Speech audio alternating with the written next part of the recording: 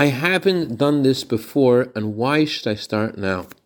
Good morning. I want to share with you a short note that the Rebbe wrote to a woman who was considering trying out a new mitzvah, but was hesitant. I'm going to paraphrase from the Hebrew. One of the most common ways that the evil inclination tries to seduce a person is to tell a person, number one, hey, you're not religious anyways.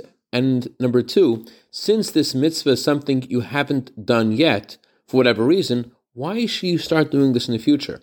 Apparently, the evil inclination, the Yetzer Hara, is also confusing you with this in order to stop you and your family from receiving God's blessings, material and spiritual blessings.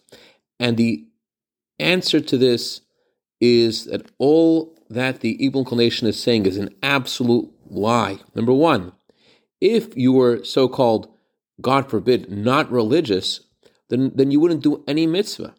And number two, the desire and the yearning of every single human being is to grow, not just in their body, but also in their soul, in understanding, in character, and charity. And by doing this, thereby to merit God's blessings.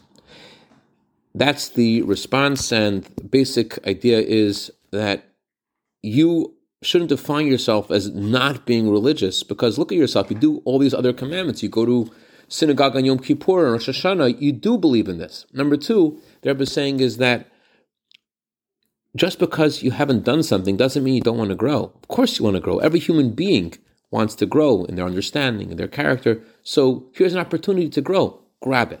I dedicate a minute of Torah today to Reb Shmuel Clifford in honor of his birthday today, for year of bracha v'atzlacha begashmius of ruchnius, and to Reb Herschel Glicken in honor of his birthday, for year of bracha v'atzlacha begashmius of ruchnius. Have a wonderful day and keep on growing.